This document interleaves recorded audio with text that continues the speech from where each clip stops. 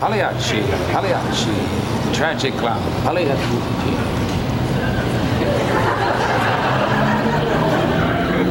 What did you say? What, are you a cop? No, I'm a clown. You look familiar. You ever been to the circus? Oh, when I was a kid. Did you like it? Well, you know, it was fun. I was kind of scared of the clowns. Are you still scared of clowns? Yeah.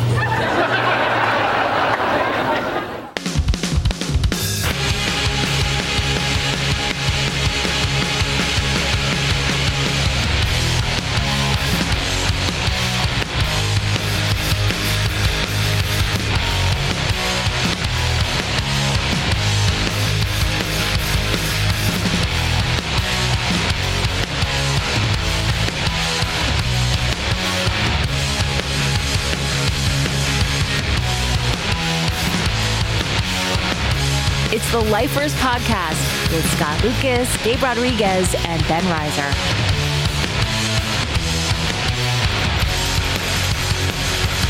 And now, here's Scott, Gabe, and Ben.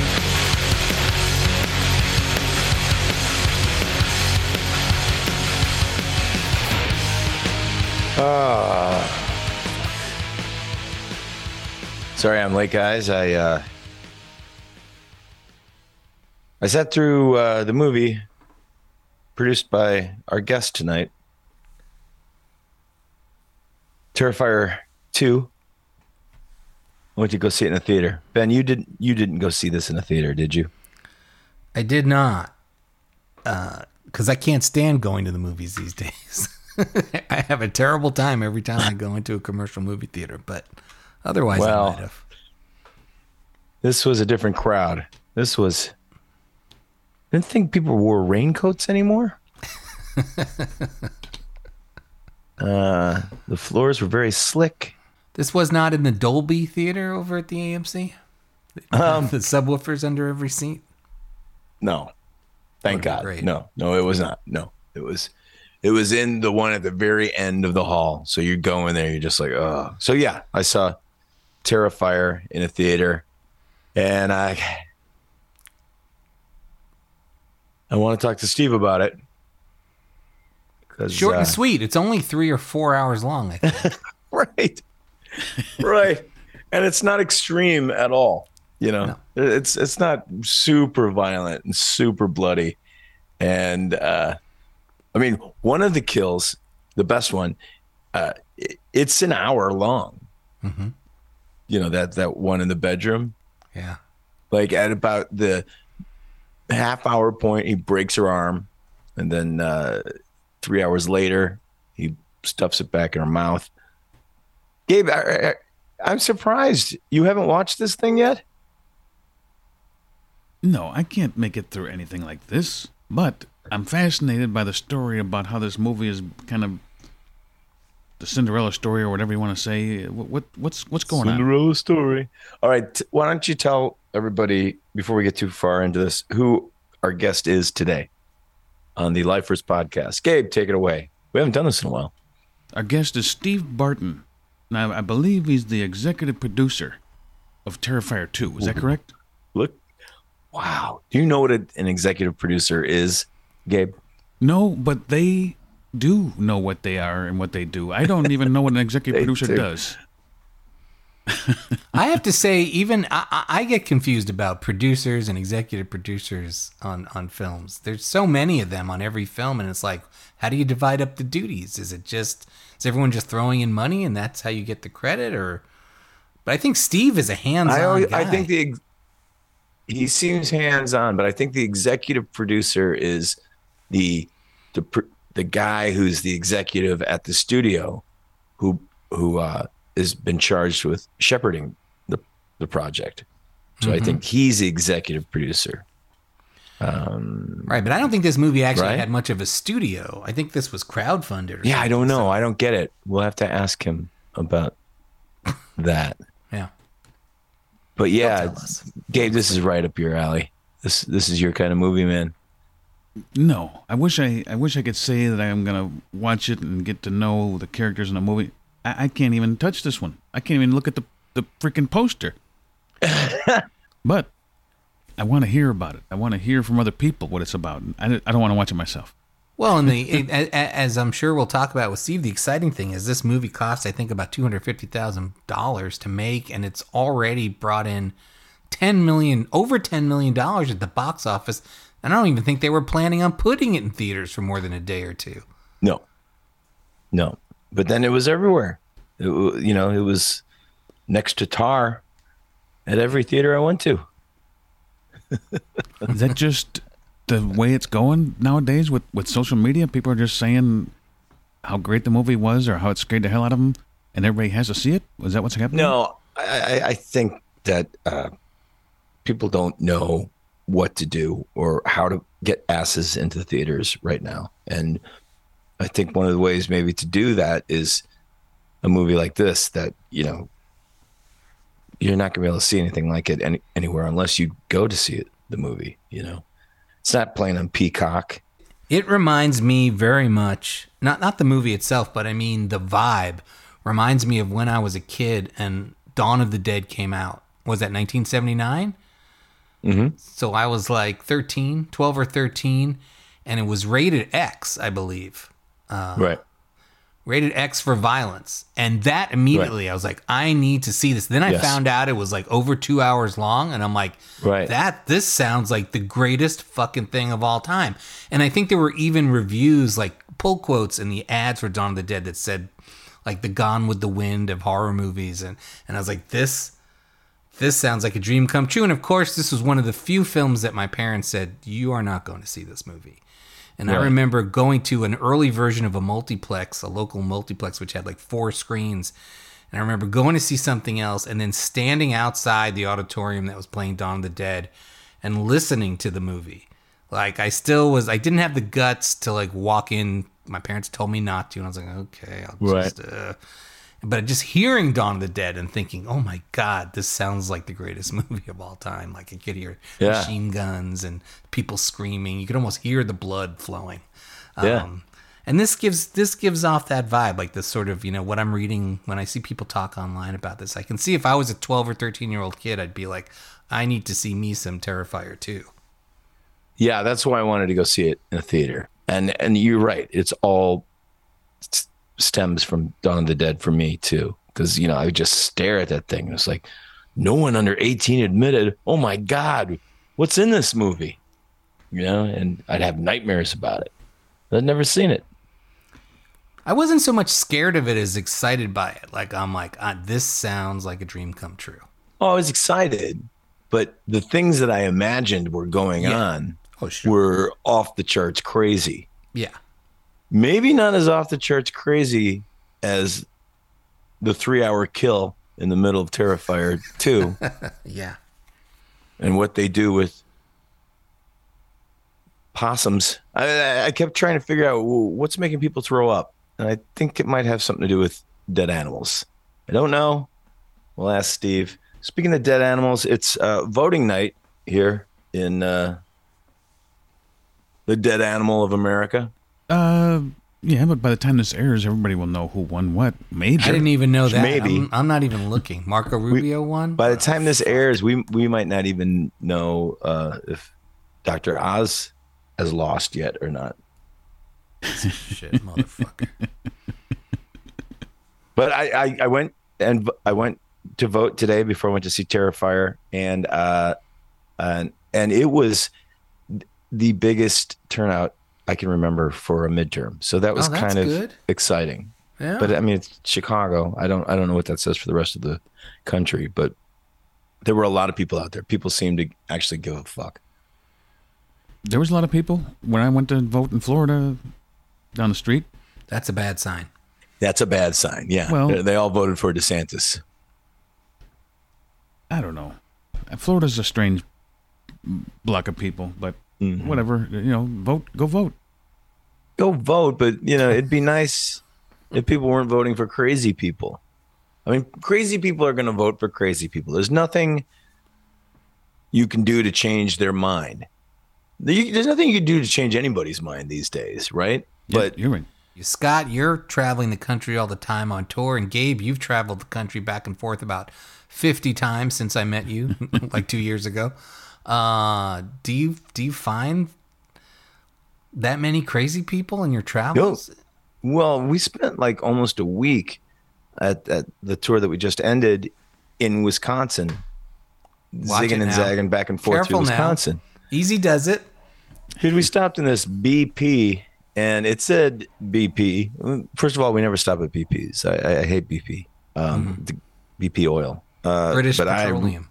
Yes, I really had to piss. So stop in this place, and it was just MAGA country, freaking crazy store. It was just like Trump 2024, life-size Trump ads where he's pointing at you with that dumbass smile on his face, and like all lives matter, including unborn lives. And at the center of all this madness was this huge fucking gun show. Like, this wasn't really a gas station. It was like an armory. Like, we'll pay cash for your guns. And I just kind of like, I just have to piss. I thought about shitting on the floor, but I didn't do that. But yeah, man, it can get pretty fucking weird out there. And you see that some of these people have really, really drunk the Kool-Aid and gladly, willingly, lovingly chugging that shit down. I don't know. We'll see what happens, right? We don't know what's happening. There's no point in talking about this, but maybe it's not going to be bad. But I don't know. I don't know. It'd be nice if everyone could just stop being assholes. Can we just do that? Because we can't even get that. I just wish people would get off the fucking internet and stop leaving shitty Yelp reviews and stop trying to troll my ass on Twitter, because it's not going to work out well for you. Oh, yeah, and stop talking at concerts, you Stop talking assholes. at my fucking concerts. You were there, Ben. You saw the whole thing. I did see the whole thing unfold, and I loved the way you shut it down right away. And, what are you gonna say? But people, I was standing around people who were talking while you were saying, please stop talking during this quiet acoustic part of the set. They weren't hearing you because they were so busy talking while you were talking. We've been starting off the sets with, a few acoustic songs. And this particular evening that Ben was at in La Crosse, Wisconsin, we decided to start off with a quiet acoustic version of Strychnine. Now, I kind of knew this was a bad idea, but we did it anyway. And it was just, there was these group of people right in front of me. And I don't understand. Right in front of me? Why? They were talking louder than the music was. And they were talking excitedly about something. Like it was like he was E.F. Hutton or something. And it was just talking about their taxes or whatever. And I could barely finish the song. And then I was like, hey, guys, we're going to be playing some more acoustic songs. It's going to be like this for a while. Why don't you guys go in the next room to the bar, and then you can continue conversation, and then the music's going to get louder, then come back in and talk, and no one will have to listen to it. And it was a reasonable thing to say. Totally reasonable. And they looked at me slack-jawed, like the look on their face was almost like, he can see us? Like, this isn't on TV? This is actually happening? They didn't say a word. They just went, and they were just flabbergasted that anyone would say, shut up, stop talking, that anyone would say, hey, you're being rude. How dare he call us out? Isn't he supposed to be on stage singing? He can't see us, can he? I thought we were invisible. And then finally I said, yeah, I'm talking to you right there. And I'm pointing to him. I'm like, you're who I'm talking to. Now fuck off. But you said something, and I know there were 85 to 90% of us who appreciated you saying this, which is, it's not so much about how it affects you on stage. It's the fact that there's 90% of the paying customers are there to see you play and know that if we're talking while you're playing, we're not listening to you. And, but those 10 to 15% of the people who just think like, yeah, you're supposed to talk while the fucking music's going on. They don't realize that they can't grasp that they're ruining it for the 90% of people who want to listen to the music, or they just don't care. They don't care. That's another thing where they're both bad, but that's the worst part of it. It's like they don't give a fuck. They're like, I don't care. I paid my $20. Fuck everyone else. Right. Yep. So then the best part was one of these mental defectives, takes to Twitter to try to take me down. I don't know if you saw this, but she goes, imagine being scolded by the singer of a washed up 90s band during a concert that you paid to see. Pathetic. I was like, all right, you want to play this game? I can play this game. 2 days later, she had deleted everything. Like, just the pile on was crazy. Everyone's like, you fucking idiot. Deleted everything. Blocked me. Or maybe she was just protesting that Elon Musk took over Twitter and she just left Twitter. Maybe that's what happened. You know, she seems like that kind of a person. Yeah. Yeah. Wow, Elon Musk really thinks we can't do without Twitter, doesn't he? He has really underestimated the situation, hasn't he? For somebody who's supposed to be so smart, he's not too smart. I mean, have you seen the clothes that he wears? Smart people don't dress like that. Have you seen what he names his kids? What does he name his kids? Kanye? Well, no, like symbols and like nonsense, like Mr. McSitzleplex, like Superman. Oh, fuck him! Like, listen, I'm angry that I even know who he is. I didn't sign up for his newsletter. Right. Why do I have to know who this guy is? Gabe, talk me down, man. Give me some good news. I don't know if I have any good news. I feel like Twitter is more like high school. Like you're trying to get the most signatures on your book, like getting the most likes on your page or whatever. Just, you know, most social media is like that anyway. It's just dumb. But I think, yeah. Go ahead. But we all do it, and it's the way of life nowadays. And if you get off it, you feel like you're missing out on stuff. So what the hell, you know?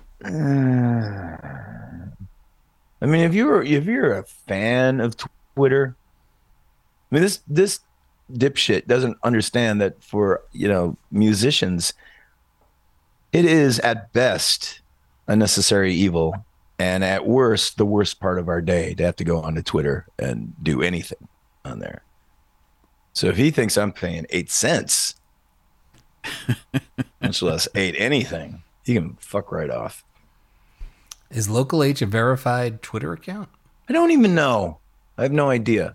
I know we don't have. Has he taken the blue check marks away yet? No. Okay. I don't think we've ever verified because I don't give a shit. I never said, who do I talk to get verified? God damn it. Well, that's the thing. I don't think that you can talk to anyone. I thought it was always sort of like it just magically appears. Like they sort of verify you without you even talking to them about it. That's how it used to be. You had to have a certain amount of followers. Oh, maybe. What. I don't know. I have no idea. Yeah. I don't know. There is some good news. I heard that Local H is doing 3 shows in my neck of the woods at the end of the year. You are correct, sir. We're playing New Year's Eve at the Bottom Lounge, and then we're doing the 30th and the 29th at Shank Hall. Tickets on sale now. Whose idea was the concept? Who got the winning idea? Come on, buddy. I'll tell you one person who's very happy about this concept is Justine. Why so? Well, she's a big Dumb and Dumber fan and a huge Jim Carrey fan. She can't wait. She can't wait to put the bowl on your head and do the haircut. That's right. Does she still follow Jim Carrey's every move? Is she into the modern day Jim Carrey and his paintings and his... She bought his whatever else he fucking does? book. Oh, yeah? Yeah.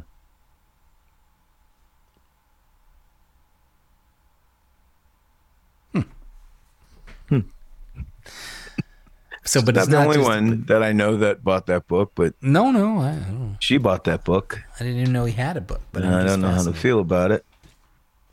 Oh, yeah. So it's sort of like if Jim Carrey wrote a Charlie Kaufman novel. So he wrote a book about a guy named Jim Carrey, but it's not really him. You see where this is going, Ben? It's like the new Weird Al movie, actually. Oh, is it? What's that streaming on? Apple TV, I believe. Huh? No, I'm sorry. Roku. The Roku channel, which I didn't even know was a thing. Oh, I'm watching the Roku channel right now, and they're saying Fetterman is ahead of Oz. Oh, see, as long as this happens, I'm cool. As long as fucking Oz. Thanks, Oprah. She came a little late. The thing about election night, and I love election night. It's like the Grammys for you. Election night for me. I can stay up all night watching this crap. The Grammys, excuse me. Not the Grammys, sorry, the Oscars. The Oscars. Okay. You enjoy the Oscars. It's show. like the Oscars for me, Yes. and the Tonys for Ben. But you don't want to get too excited early. You got to wait. You got to get the nitty gritty, deep down data that's Is going this on. like the Oscars, or is this like sex? No, it's nothing like either. I'm just saying, don't get your hopes up until it's over, until they call it. I know nothing is over until it's over, but I'm just saying these numbers against Oz are very encouraging. Do you like that guy? Do you guys like that comedian Sebastian Maniscalco? I don't know how to say his last name. He's from the Chicago area. No, he's not, is he? Yes. I thought he was like East Coast. No. It seems like Chicago East Coast humor suburbs. to me. No, it's Chicago suburbs. The guy who was in Irishman? Yeah. No, I don't like him. The guy who's like, like he's like I like his a physicality. metrosexual Andrew Dice Clay. I went to Chipotle a couple weeks ago. Love Chipotle. They make a really nice burrito over there. It's so terrific. The employees can't stop eating it. The employees are never working. They're always in the dining room eating. Ever walk in there, you're like, where are the workers? The only guy behind there is the guy cutting chicken, just looking at you.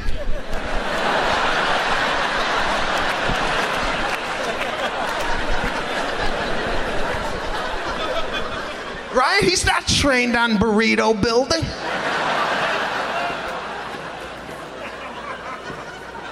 And I'm watching the people order. I mean, there's a sneeze glass there, right? But people always hook the arm over the glass. I'll have corn. I'll have more corn. Just say corn. It's not soundproof. It goes right over the glass. Get your claw out of the salsa. Doesn't he have a catchphrase? I don't think so, no. Yeah, he does. He has something like. No, he does not have to. You're doing a good Dice Clay, though. He does. He's like, come on, right? No. Or he doesn't have just one of those. He You has a lot of fucking that. guy. Something like that. You know what I mean, Gabe? I don't know who Hey, this is. me. Oh, you don't know who Sebastian Maniscalco is? No, I didn't know him before he sang with Skid Row or after. Nice. Oh, shit. Hey, everybody. It's Steve Barton. Hey, how are you guys? How are you doing, Steve? Doing well, man. It's been a kind of a crazy month. Not much going on, you know. Some weird shit going on that nobody saw coming. And yeah, man, thanks for having me. You're talking about the election, right? Totally. Okay. 110%. You know, it's always fucked up when election time comes, and you know. Well, this is election night, so thanks for joining us on our election special. Honestly, I wouldn't have missed it. Are we live, Ben? We're not live, are we? No, do you want to go live? No, I don't want to go live. But it's true. Like at first I thought, oh no, we're missing Halloween with Steve Barton. It's going to be post-Halloween. But then I realized, no, you're right. This is the scariest night of the year. It is. Seriously. But we definitely should have gotten to Steve before Halloween, because this movie, it's doing well, right? It's doing insanely well. You know what's really funny? It was one of those things that they put Terrifier into theaters, and it was to be like a niche thing, you know, for like a like Thursday, Friday, Saturday, October 4th to I think it was the 7th. And then something really friggin' strange happened. People started showing up at the theater. We didn't see that coming at all. I mean, we knew like fans of the first one were going to show up, but then it started happening en masse. And on Monday morning, when the numbers came back and we had done 1.2 million from Thursday to Sunday, which doesn't sound like a whole lot of money to people not really acquainted with how, you know, the film industry, but for a little movie like ours with a $250,000 budget, it's huge. Yeah, and the first one wasn't released theatrically, was it? It played a couple small screenings around the tri-state area and a few other places, but it was never wide. And we didn't think this was going to go wide, certainly either. You know, it's really funny when Cinedigm, the distributor, came to us when we were working out the deal. They're like, "Yeah, we want to put this in theaters," and I'm like, "You want to put this movie in theaters? Really? This one? Okay, you know, sure." Yeah, you gave us those viewing links. Thank you for that. But I decided I wanted to see it in the theater. You know, like it was like when late 80s, early 90s, when they were showing NC-17 movies. And they're trying to make that happen. You know, stuff like Ken Russell's Horror, and you know, even the comedy ones like the Andrew Dice Clay thing. Yeah, going to those movies felt dangerous and scuzzy. You know, and like. I wasn't going to see porn, but there was something about this experience. You know, maybe it's the stories that I heard about people throwing up, or I knew it was going to be extremely violent, but there was that feeling of going into an NC-17 movie, which you don't get to do much anymore. No, I mean, and this isn't even NC-17. I mean, it's completely unrated. It never went before the MPA at all. It just was thrown into theaters. And in a lot of ways, I think we're all around the same age, and we remember, you know, going to the schoolyard or the playground and hanging out with our friends, and we would always talk about these disreputable horror movies, you know, these savage things that, did you see the movie where they did this? And, you know, in a lot of ways, it's like a real weird return to that. And that's only because, like, that's the movie we wanted to see, you know, because we haven't seen anything like that in a long time. And I mean, as for the puking and the fainting, I wish we were smart enough to have thought of that marketing wise, you know. Okay, all right. But you can tell us the truth. It's over now. Oh, you know? I would tell you the truth 100%. We had no idea that shit was going to happen, and we found out the same way everyone else did on Twitter when people were posting pictures, because we didn't have a marketing budget. We still don't have a marketing budget. Our marketing budget was zero. What were people puking at? Was it the whole thing with the possum? Right, that's the part that almost got me. That was one of them. Surprisingly enough, there was this other podcast, and they were going to go see Ticket to Paradise. And when they got to the theater, they realized Terrifier was playing there. So they changed their mind in hopes that somebody would puke or get sick in their theater, because they wanted to see if it was a marketing ploy or not. And sure as hell, 2 people got sick in their theater. And these 2 podcasters went into like full documentarian mode. It was hilarious. They're like, you know, one of them's trying to take pictures of the vomit, and the other one's interviewing the people around everyone who vomited. And I'm like, dude, why didn't anybody leave? Apparently this dude threw up in like the center of a row, and the only one who left was the dude who threw up. You know? So I guess that's a testament to, you know, the quality of the movie, I hope, anyway. Right. It's like that scene in Boogie Nights where, you know, after you spurt your load, he still wants you to stay in the seat because he wants to see how the story ends up. It's Burt 100%. Reynolds with puke. Yeah. Well, I heard that there are people puking in Ticket to Paradise, too. So I mean, for vastly different reasons. That's happening. How did you get into producing movies? Oh, man. I've been in this business one way or the other for like 27 years now.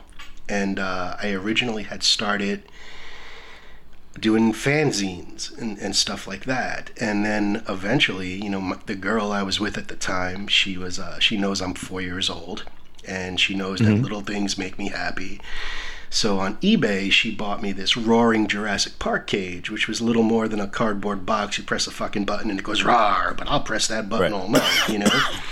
Yeah. And turns out the dude who was selling it lived down the block from me, so it didn't make a sense for him to put it in the mail. So he walked it over, and it turned out it was Tony Timpone from Fangoria magazine. Wow. And I was like, holy shit, you know? And he and I became fast friends. He realized pretty quickly that I knew my shit.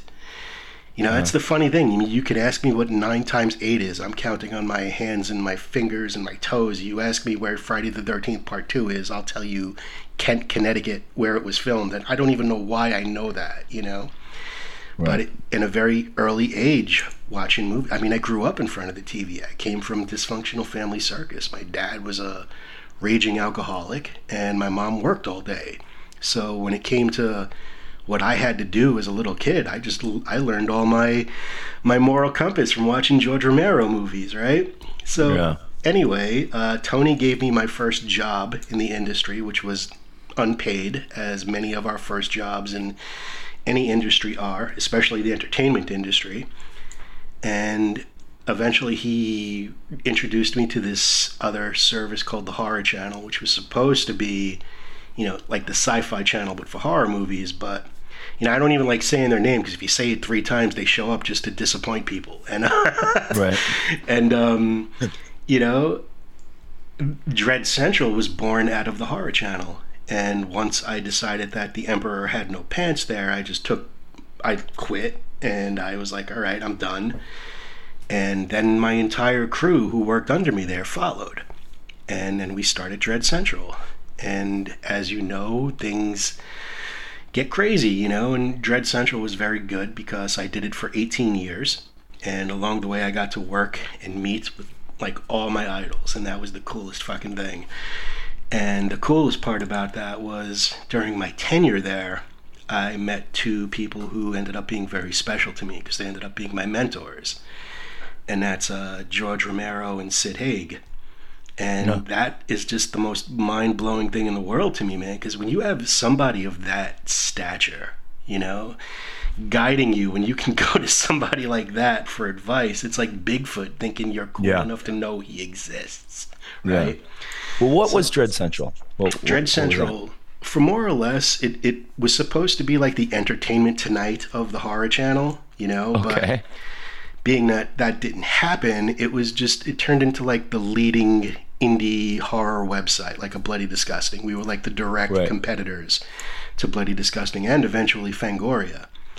And what was cool about Dread Central, what I was always very proud of, was we never had a parent company. You know, we everything we did on our own.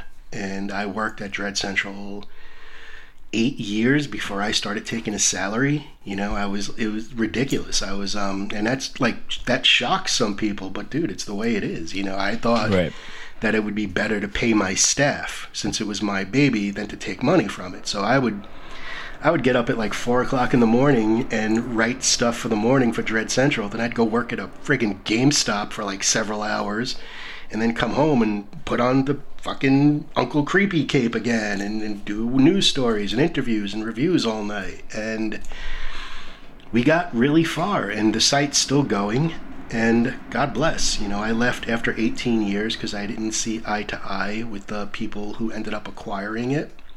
But those same people were the ones who actually I had to convince to put out the original Terrifier. So long story short, I started producing during my tenure at Dread Central, because I was hooking up with all these people, and I knew all these people, and they were all giving me these great opportunities that I would have been stupid not to take. So the first thing I produced was a documentary called Never Sleep Again, The Elm Street Legacy. Okay. And that was like this fucking massive 4-hour long documentary about the Nightmare on Elm Street franchise. And, you know, I guess I have this association with really long movies for some reason. And then I met certain people like Adam Green, who did the Hatchet movies, and I helped him start the Hatchet Army. And then I met these other people, and then I was like, wow, there's all these cool little indie flicks out there and short films, but nobody gets to see them. So for a while, I was curating short films and putting them out on DVD compilations. And then, the bottom dropped out of the .com industry, as it does every few years. And Dread Central was no longer able to stand on its own, because instead of how we would make money back then was studios would come to us and say, hey, let's advertise with you, blah, blah, blah. And that's how we would stay afloat. But then when social media turned around, it changed everything, because now these same studios wanted to pay, some kid to run an Instagram page for 2 weeks instead of advertising with us. So we went from making a nice chunk of change to less than, I would say, some months less than like $2,000, which is ridiculous. And you can't operate like that, obviously, especially at that time. I had a staff of like 20 people. So Epic Pictures Group stepped in, and they were like, hey, we want to spin off a DVD line. We want to use the Dread Central name to do that. We feel it's a bankable brand. And I was like, all right, well, it's either that or pack up and go home. Right. And I would have been fine with packing up and going home, to be honest with you. I don't like play well with others. You know what I mean? I'm kind of a gypsy, and I know what I do. And it's not that there's a fine line between ego and confidence, and I'm confident in what I do, but I do so without an ego. But I figured I would try. So they started giving me all these movies to watch, and every one of them was terrible. I mean, just fucking terrible. And, here I am, Dread Central's my baby. I don't want to come out the gate with the shittiest movie possible, right? Right. So I found the Kane Hodder documentary, which I thought was really good. So I said, okay, we're going to put that out, but we still needed, some form of main movie, that wasn't a How long was the documentary. Kane Hodder documentary? Nowhere near 2 hours and 18 minutes. Okay. All right. So Damien Leone, the director of Terrifier, he eventually emailed me because we had spoken in different circles, and he's like, hey, I got this movie. Can you take a look at it for me? And I said, sure. And he sent over the original Terrifier, and I watched it. And I watched it again, and then I watched it again, and I said, okay, this is it. This is the movie. And at this point, I was getting a lot of static from the people that had acquired Dread Central, because I think they more or less wanted a yes guy. And I'm a lot of things, but I'm not a yes guy. If something's wrong, I'm going to say, hey, this isn't right, And they were just fighting me on everything. And then I convinced them to do Terrifier. And then, within months, our relationship was really deteriorating even further. And they were like, we can't do nothing with this movie. It's not marketable. At this time, Stephen King's It was still in theaters, Right. The world already has this huge clown movie. We don't need another one. And can we change its name? Can we edit it? I'm like, you can't edit this movie. If you edit this movie, if you touch a frame of this movie, it's no longer Terrifier. It's one of a dozen other movies. You know what I mean? The violence in this movie was what was selling it. And it got to the point where it got so bad that at one of our meetings, I stood up at the table and I said, listen, if you guys are dead set about this movie being a failure, I'll tell you what, I will, if this movie does not perform exactly as I think it's gonna, I will leave, I will quit, you could have my part of the company. And that was at, 18 years of my tenure doing this, and I believed in this movie to that degree. I knew, I don't even know why I knew, but I just knew, I felt this was it, and listen, whatever. And I think they took that as a good way and an easy way to get rid of me, because if this movie fails, fuck that guy. He don't know what he's talking about. No love lost. And he already said he would leave, so why not, right? So they distribute the movie. I don't want to say they dumped it, but they did release it rather unceremoniously. And no real push. And it's ludicrous. It's fucking dreadcentral.com. Why are there not ads for Terrifier on our website? It's stupid. And they more or less kind of dumped it, but the one thing they did do was they put us on Netflix, which enabled a lot of fans to eventually find us. And I remember it was 2 months into its release, and I was at a convention in I think it was Texas, and I see all these people walking around with Art the Clown shirts, and there's fucking dolls, and there's air fresheners. I'm like, what does Art the Clown smell like, right? And so I called the director, and I'm like, Damien, dude, do we have merch? And he just started laughing at me. He's like, no, we don't have merch. And I'm like, well, I think we got something here. And it just, before we knew it, there were murals of this character all over the world. You know, Berlin, New York. Oh, there were so many of them. People were getting tattoos, and we were like, wow, this is really kind of catching on. And at that point, Terrifier for Epic Pictures Group ended up being their best seller. Not just their best under the Dread Central label, but their best seller. And then I quit anyway, because fuck them, right? I mean, listen, you know, no thank you, no you knew what you were talking about, nothing. So Yeah. I'm like a cat, dude. You start fucking with me, I'm out the door. You know? Right. I love walking off of ledges. And after 18 years, I walked off another ledge. And it cost me a lot. You know, being Steve Uncle Creepy Barton was all I was good at. You know, it's either that or retail. And, you know, Damien called me and said, you know, we're getting ready to do the second movie. And we're going to crowdfund it.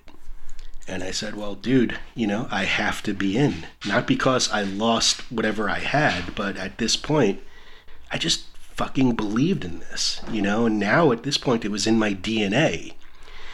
So we put up our crowdfunding campaign, and within 3 hours, we smashed our goal and raised $250,000. Wow. And I was like, well, holy shit, we're making a movie. Right. Listen, you know, my story ain't unique. Everybody comes from a real fucked up place sometimes, you know? And I've been at that fucked up place a lot.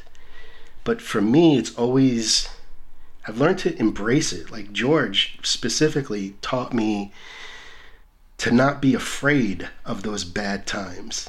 And it's so true. It's like, because when he's like, Steve, dude, being happy is so easy. You got nothing to worry about, man. Everything is good. You're laughing. He goes, when times are hard, that's when you're living. And he was so right. So when I ended up countless times on the balls of my ass, you know, the only thing you can do at that point is you sit up, you look at the walls around you, and you say to yourself, how the fuck do I crawl out of this hole? And it's those moments that are exciting, because it's the decisions you make during them that are going to dictate who you become, and it's going to shape your character. So me losing essentially everything again by my own choice, Right. it enabled me to focus in a different direction, and that different direction turned out to be producing and writing. And I sold a script to Paramount, and I became a WGA writer. And it was a really, life is weird, man. You know, I've spent the majority of my life just throwing shit at a wall to see if it'd stick.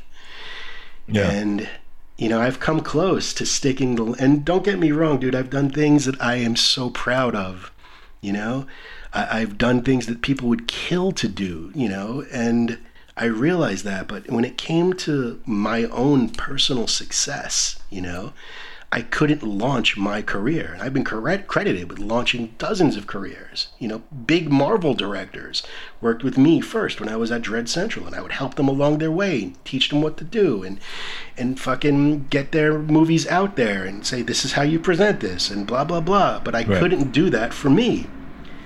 Right. And it was tough. And when, you know, this happened, and all of a sudden things started to change, and I realized after that first weekend when we made $1.2 million, I realized that, holy shit, I think I stuck the landing. You know, I've come so close so many times and always fell short. I've climbed every fucking mountain and fell off the edge once I got to the top, you know, and to just finally stick that landing. And it's exploded now. It's in its own, it's in the zeitgeist now. There's like nothing we can do. And this movie was bringing people like an unimaginable amount of joy for some reason. And I called Damien. I said, dude, did we do this right? You know, we made a horror movie, right? I mean, did we fuck up? You know? And it's been the most humbling experience of my life, but I ain't gonna lie to you, man. Throughout this whole journey, I've cried like 19 times, you know, and just broken down just because after all this time, I'm 50 now. So I have all this emotion like bottled up inside of me. And the first time I actually got to see my name on a poster and see my name in the credits as an executive producer, it just brought me to tears. I'm like, holy shit, I fucking did something. Good. You know? And it was just a really cool feeling, man. And oh, great. We didn't expect this to happen. None of us did. Yeah. None of us saw any of this coming. And we didn't plan for it. We got caught with our asses out in the air, to be honest with you, you know? And we're all just kind of holding on at this point and seeing how do we fucking navigate this? Because it's a different life now, you know?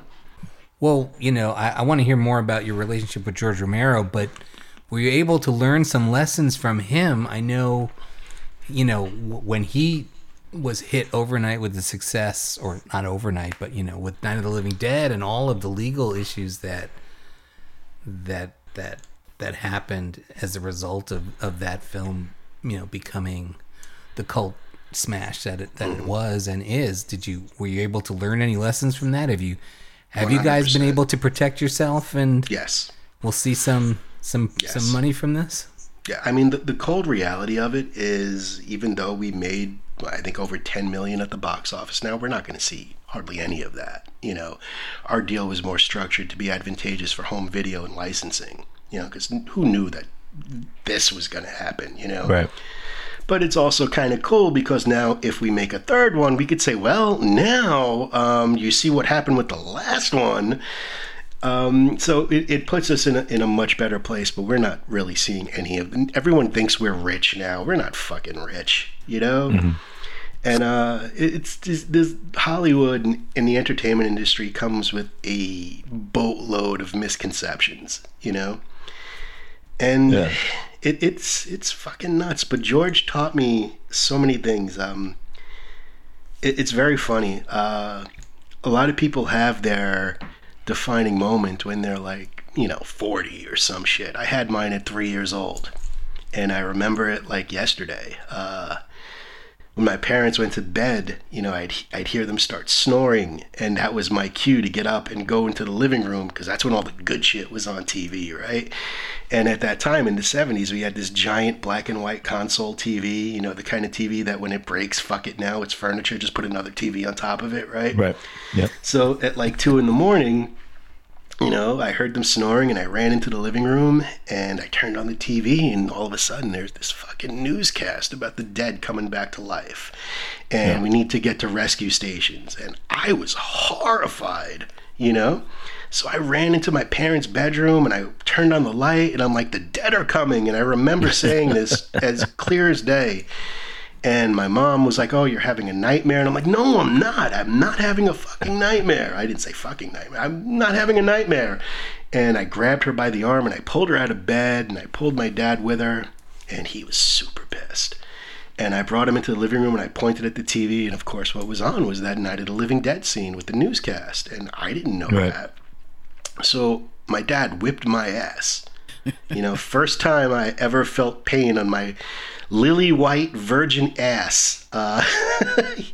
And I was laying in bed that night, and I realized that I was absolutely terrified and 100% safe at the same time. And I just thought that was the coolest thing, you know? So it was that rush I've been chasing my whole life. And, you know, fast forward 30, almost 30 years later, to be able to share that with George, you know? And that story, I guess it really ingratiated myself to him. And he was like, man, sorry I got your ass kicked, man. You know, George was like a big hippie. That's the way he spoke. Yeah. And the first time I saw him, the first time I ever got to meet him was at a horror find in Maryland. And I was interviewing him for Dread Central for the first time. And I was, what was he doing at the time? What movie was it for? Do you remember? He was just there making an appearance. This was pre-Land of the Dead. Okay. And I was so nervous, dude. I don't think I've ever been more nervous in my life. And his manager, who's a really good friend of mine, a guy named Chris Rowe, he trusted me because I had done a lot of interviews with his clients, and so he knew that I could handle myself and I'm professional. Even though I was never really a writer, I kind of just taught myself all this fucking weirdness. And he handed me George's hotel room key, and I'm like, holy shit, right? And I'm on my fucking phone. I'm called, dude, you never believe what I have in my hand. And I go in his hotel room, and I'm not gonna lie, dude, I sat in every chair. He wasn't there yet. Yeah. So I was just walking around. I was putting my ass wherever I thought his could have been. I sat next to his ashtray. I went into his bedroom and I hugged his pillow, as disturbing as that may sound, right? Uh-huh. I went to the bathroom and I did the, no holds barred, like hero pee, where you're not holding it, you're just letting it go, but you got good aim, so you're not getting it on the rim. And just, I had to do it because when was I ever going to get this opportunity again? And he walked in. Thankfully, I was done with pee. I was done with the hero pee, and I was sitting in the chair. And he walked in, and here's this fucking 6'7" giant, right? And I'm like 5'7". He's a big guy, right? I'm vertically fucking challenged, okay? And here's this dude, my idol of everyone I could ever have hoped to have met in my life, walks in, and he's enormous in comparison to me. And I just said, holy shit, you're you. And he said, hey man, I'm George, let's fucking bullshit. And that was it, And I told him all the stories, and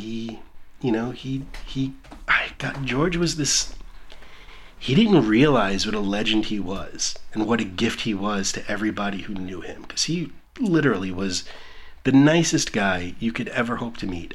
So good to his fans.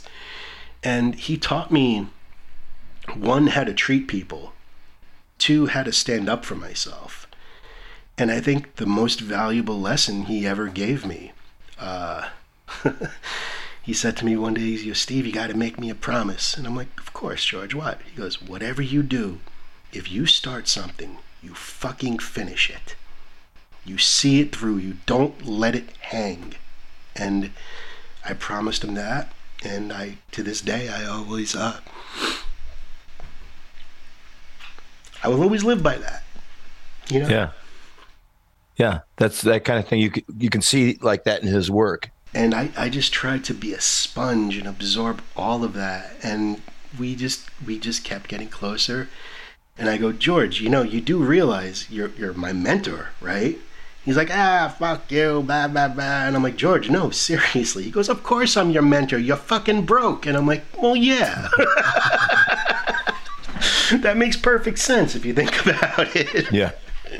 How'd you meet Sid Haig? Oh, God. At another convention, I was always a fan of Sid's work. And, one of the things about me is I understand that people are people, man. Everybody wants to be just treated like another person, So when I was at one of the conventions for either Dread Central or for whatever reason, Sid Haig was there. And he was at his table, and I walked up to him and I said, Sid, you don't know me, but I've been watching you my whole life, and you're the baddest motherfucker on the planet. And he just started laughing. And he's like, what's your name? And I'm like, Steve. And he goes, well, why don't you sit down and we'll talk a little bit. And I'm like, okay. That was Sid. He would, God, how fucking blessed could I possibly be, Even if I didn't stick the landing, to have two people like that in my life who I could go to and reach out to and just hang out with them or just laugh with them and ultimately learn from them. So Sid and I became real close. We became like sort of a weird road family, because Sid was on the road way more than George was. Uh-huh. And Sid and I, we went to every hotel together. Every time we were together, we were at dinner. It was me, Sid, Bill Moseley, Joe Netter. So it was like this whole weird, it was like Carnival, on the fucking road with these guys. Because there was a stretch in the heyday conventions where I was at a different convention almost every week, and a different state almost every week. And we just all loved each other, and we looked out for each other, and just amazing times I'm so lucky and blessed to have had, you know? And yeah. So are you on the other side now, but with taking Terrifier to conventions? Yeah, which is really odd. I mean, and again, you know this, man. You know, there's nothing more humbling than when a complete stranger is like, hey, man, I really dig what you do. They want to take a picture with you, or they want you to sign something. It makes me say to myself, how did I get here? You know, like, what the fuck is going on? Like, there's a weird part of me, I swear to God, that I'm so used to everything going wrong that I feel like I'm going to wake up and this is all going to be a dream. But, you know, I also believe that you got to stay positive. And as bad as everything ever got, I always tried to stay positive and keep my focus and want to move into different places. I've never been afraid to talk to anybody or walk up to anyone. And I think one of the things Sid taught me was like, Steve, I love you, but you need to learn when to shut the fuck up and listen. And I was like, yep, I really do.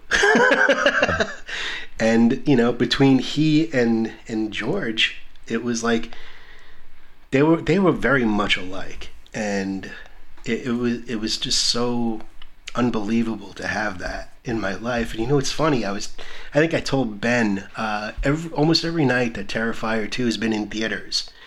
I'm a member of that AMC A-list thing.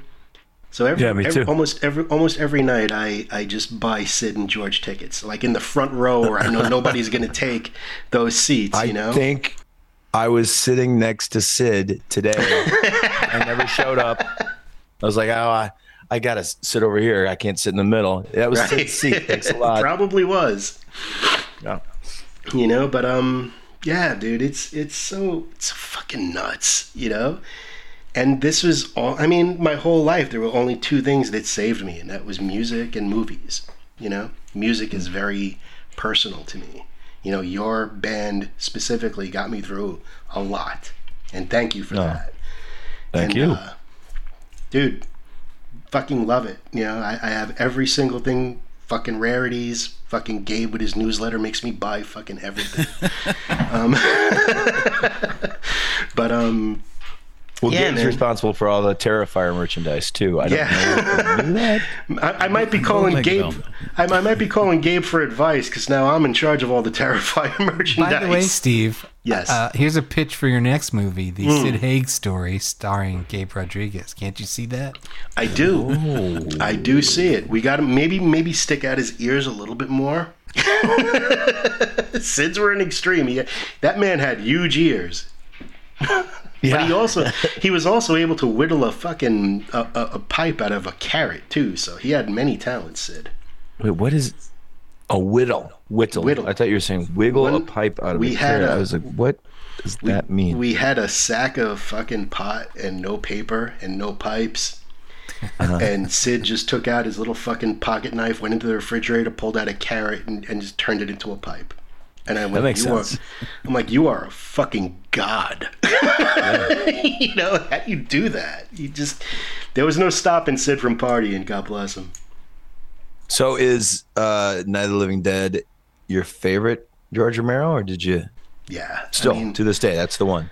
To this day, I you know, it was the first movie I think I saw, and I think it's the first movie in history where, you know, getting released at the time when it did, you know, horror movies was still very much in the foggy castles, and the monsters had scales and fucking claws and whatever else. And here's this little movie where the monster is us, you know, and can you do what needs to be done to save yourself? He was so socially conscious, and he put that into his movies. But he didn't do it in a heavy-handed way. It's like his message was there, but he wasn't like shoving it down your throat. You know, sometimes a little bit, you know, the consumerism in Dawn of the Dead is very prevalent, you know, but ultimately he would make his movies and let the fans decide, you know, what they're about. And he would love to sit there and theorize with them. And anytime George was at a show, and the same thing with Sid, they would have these fucking enormous lines out the door for like, I don't know, hours. And George and Sid would stay until every single person got an autograph. and take their time with every single person in line. And you know what? I love that about them. And, you know, George specifically said, Steve, you never know when you're going to see these people again. You know, they may only get a chance to see you once, and make them happy if you can. And that's why he would do that. He would also live on a steady diet of peanut M&Ms and scotch during the conventions. But that was his thing, man. I used to remember when he was signing, I used to have a little flask behind the table. I would keep it full for him, and every 3 hours I would go by and toss him another bag of M&Ms. I mean, I gotta say, I'm your least kind of person to watch your movies, because I hate horror movies. You're not my target audience, man. No. No. You don't know how many times I open the back of the bus, the back room on the bus, and watch Scott watching Exorcist or something crazy. I'm like, nope, can't go back now. So I don't have a whole lot to add to the movie thing, except the movies that you guys make scare the hell out of me. I can't watch this stuff. I can't do it. But I'm fascinated by your story, so it's good to hear. But so you haven't watched Terrifier 2? Is that what you're saying? No. I mean, first of all, my wife hates clowns, and I'm afraid of scary movies. So how am I going to ever watch this? You know, you're definitely not gonna. I might try and put it on here and there, but to sit, it's going to scare me to death. It's going to give me nightmares. Well, I really hope that there are people on the Academy that feel the same way, because we submitted for a fucking Oscar. Oh, yeah? Which is hilarious. You know, it's funny, too, because I was talking to Brad Miska, who is at Bloody Disgusting, who, you know, he helped distribute the movie. And we were talking, and he's like, dude, you know, believe it or not, we actually qualified to submit for an Oscar. I'm like, no, we don't. And he's like, no, we do. We opened on X amount of theaters. We've been in the theater in the top 10 for 4 weeks. Oh. Yeah. And I was like, well, how much is it? He goes, oh, it's free to submit. I'm like, fucking submit us. What are you doing? Right? You never know. It worked for Titanic. Titanic won a bunch of awards. Little scrappy indie. It's possible. That scrappy indie film. That scrappy little indie film, James Cameron, baby. Who's the indiest director of them all? I mean, the effects are pretty goddamn good. You might get I could see them. I mean, I can't really see them, but if they're gonna open up a category, that would you know what the greatest part about it, Ben? And I agree with you. The effects work are really good, and there hasn't been like practical effects work in theaters and in movies in general in quite some time. Is it all practical? Is there any practical or anything? 100%. The only CG in the movie is like slight augmentation if we had to paint out a blood tube from one of the effects, but that's it. The bulk of every effect is practical. And what's even funnier about that is, even if we got by some miracle a nod and said, okay, it's nominated for effects, they can't even put together a reel to show people. You know, right? It's just none of this makes any sense. And as long as it doesn't make sense and it's making people happy, we're just gonna ride the bus, man. Yeah. Have you sat in screenings? Yeah, and what's that like? Oh God, the first one was a nightmare, because like not a nightmare like being in the screening, just a nightmare leading up to the screening. You know what I mean? Uh-huh. But once it started, man, I've seen it like 4 times with the crowd. And all of us, the director, the stars, all of us, we all go to like little shows and not tell anybody, just so we could sit there and experience it. And it was so cool, because people are like, they're laughing and they're cursing and they're screaming and groaning, and I guess somewhere someone's puking and passing out. But I haven't seen it.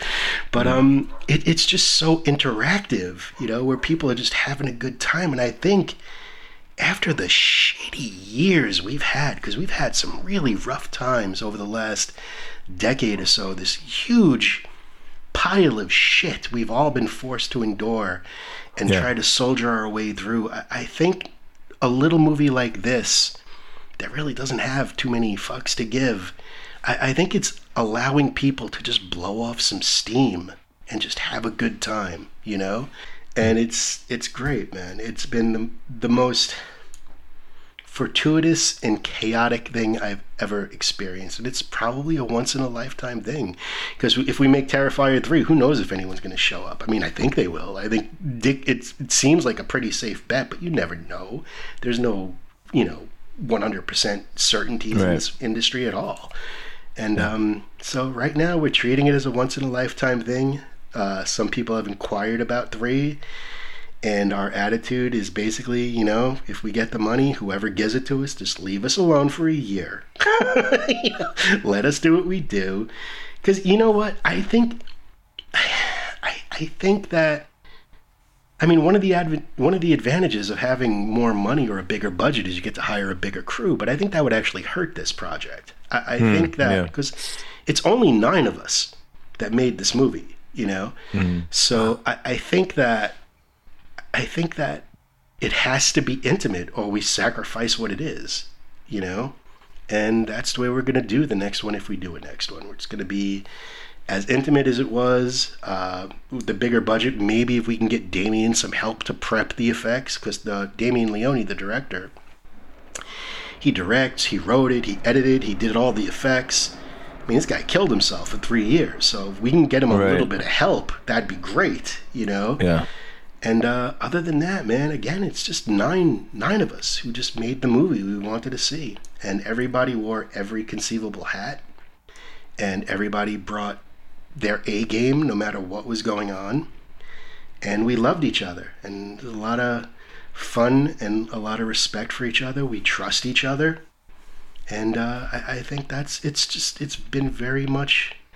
It never felt like work, The nights were long, but it never... Dude, we're making fucking fake bodies. How much could we complain, Right. I mean, that one kill with Allie in the bedroom, that poor actress, Casey Hartnett, man, she was covered in so much blood that she actually stuck to the floor. And you can see how sticky it is. You could and it looks brown and everything, and you're just like...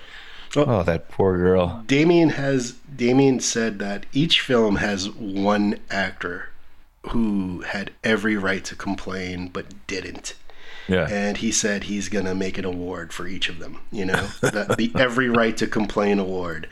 And Casey Hartnett, man, she had every fucking right to complain. Yeah. And that was definitely the good one. That was the one where it was just like, how much more are you going to put this person through? Mm-hmm. And, some people are like, oh, how could they still be breathing? I'm like, well, that's the point. It's fantasy. That's the idea. Yeah. Yeah.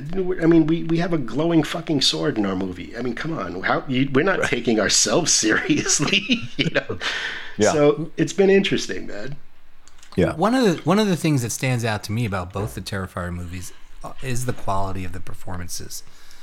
And I was wondering what you attribute that to. Does Damien take more time with casting than usually happens in these films, or is he just really good working with the actors, or what's the story? He's very specific. So when an actor comes in an audition, like Kaylee Hyman, who played Brooke in this one, it's part Damien and part the actor. What got Kaylee Hyman immediately noticed is she came in and her audition was like the high school at lunchtime monologue, where they're talking about the woman who was, got killed on TV, blah, blah, blah. And Kaylee came in and she did it while eating a cookie. You know what I mean? And that immediately caught our attention. Like, oh, wow, that's it. You know what I mean? So there's little things like an actor could do to make themselves stand out, but a lot of it is Damien. And Damien is one of those people, like, if he sees what he wants, he's not taking any more auditions. He's like, how much more of what I want could anyone else possibly bring? So even with David Howard Thornton, who plays Art the Clown, Damien and he, seeing those two together, they have like their own language, when he's directing. And a lot of it is Damien will tell Dave what he wants, and then he'll go, okay, now play. And then David will just do all these fucking, like the whole scene in the magic shop with him trying on the different eyeglasses. That's all improvised, Right. And it's great, but Yeah, I think it's Damien, man. The dude is a genius, and I don't say that lightly. I do believe that dude has super talent for his age. He's in like his early 30s, and he does fucking everything himself. And he just knows what he wants. And when he sees an actor that is bringing it, and that's what he wants, it resonates with him immediately. And then they work together, and and again, he's super collaborative. He always wants to know what the actor wants or what the actor is thinking, and he'll try anything, you know. And it's so much fun to be on the set and to see all this crazy shit come to life, you know. And again, we just never thought anybody would dig it, but like the fans of the original. No, I mean, like I was saying, like the thing about the clown is for me, it does have a sort of like classic murderous character trait to it, like the 80s stuff. I mean, you know, you're scrolling through Netflix and that clown comes up and you're like, well, what is this? We got to watch this. Yeah, well, a lot of people think it's an overnight success, but it's really not. Damien came up with Art the Clown in 2006, and he'd done a couple of short films. One's called The Ninth Circle, which Art the Clown was in.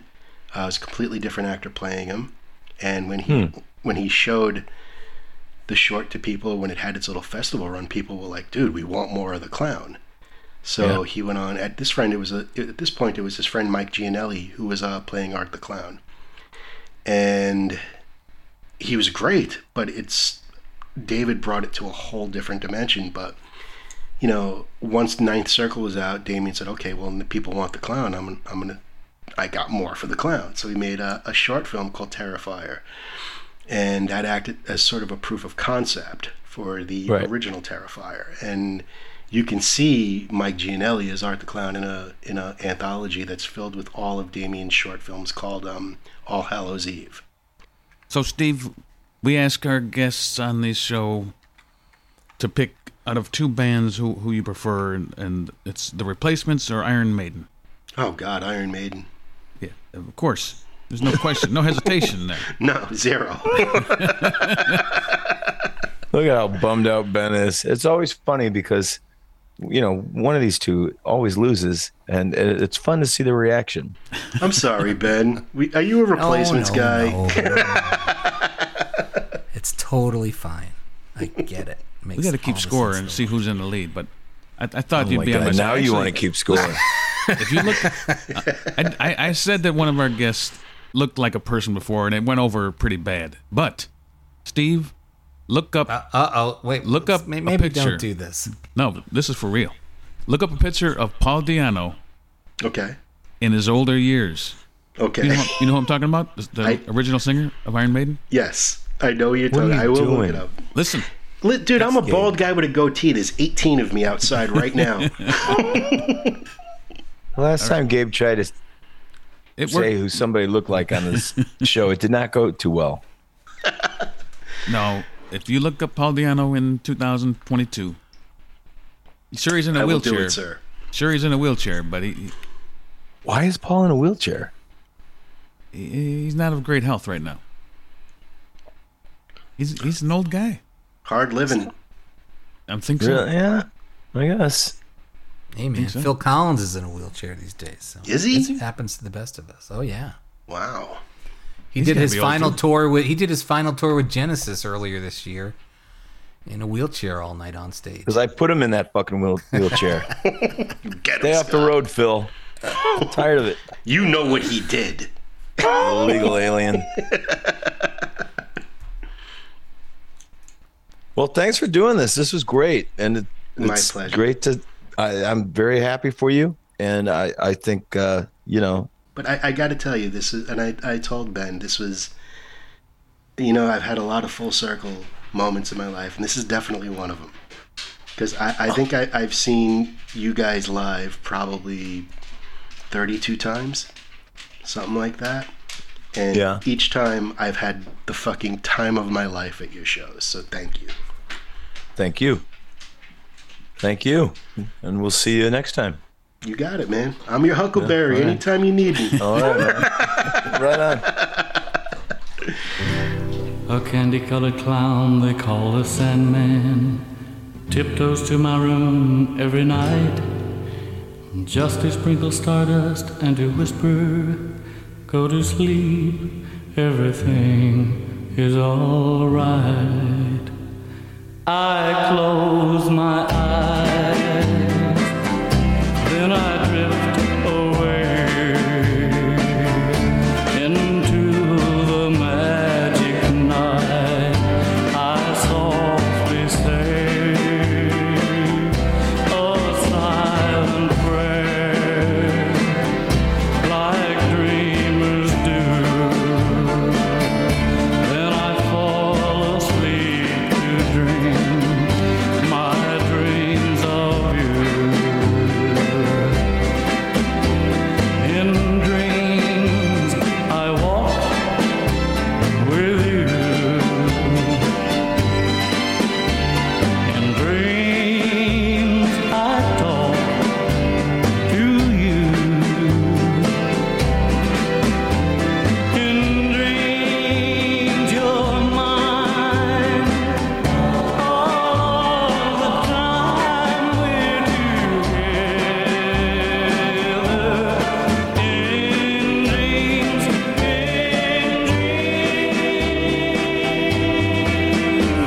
but just before dawn,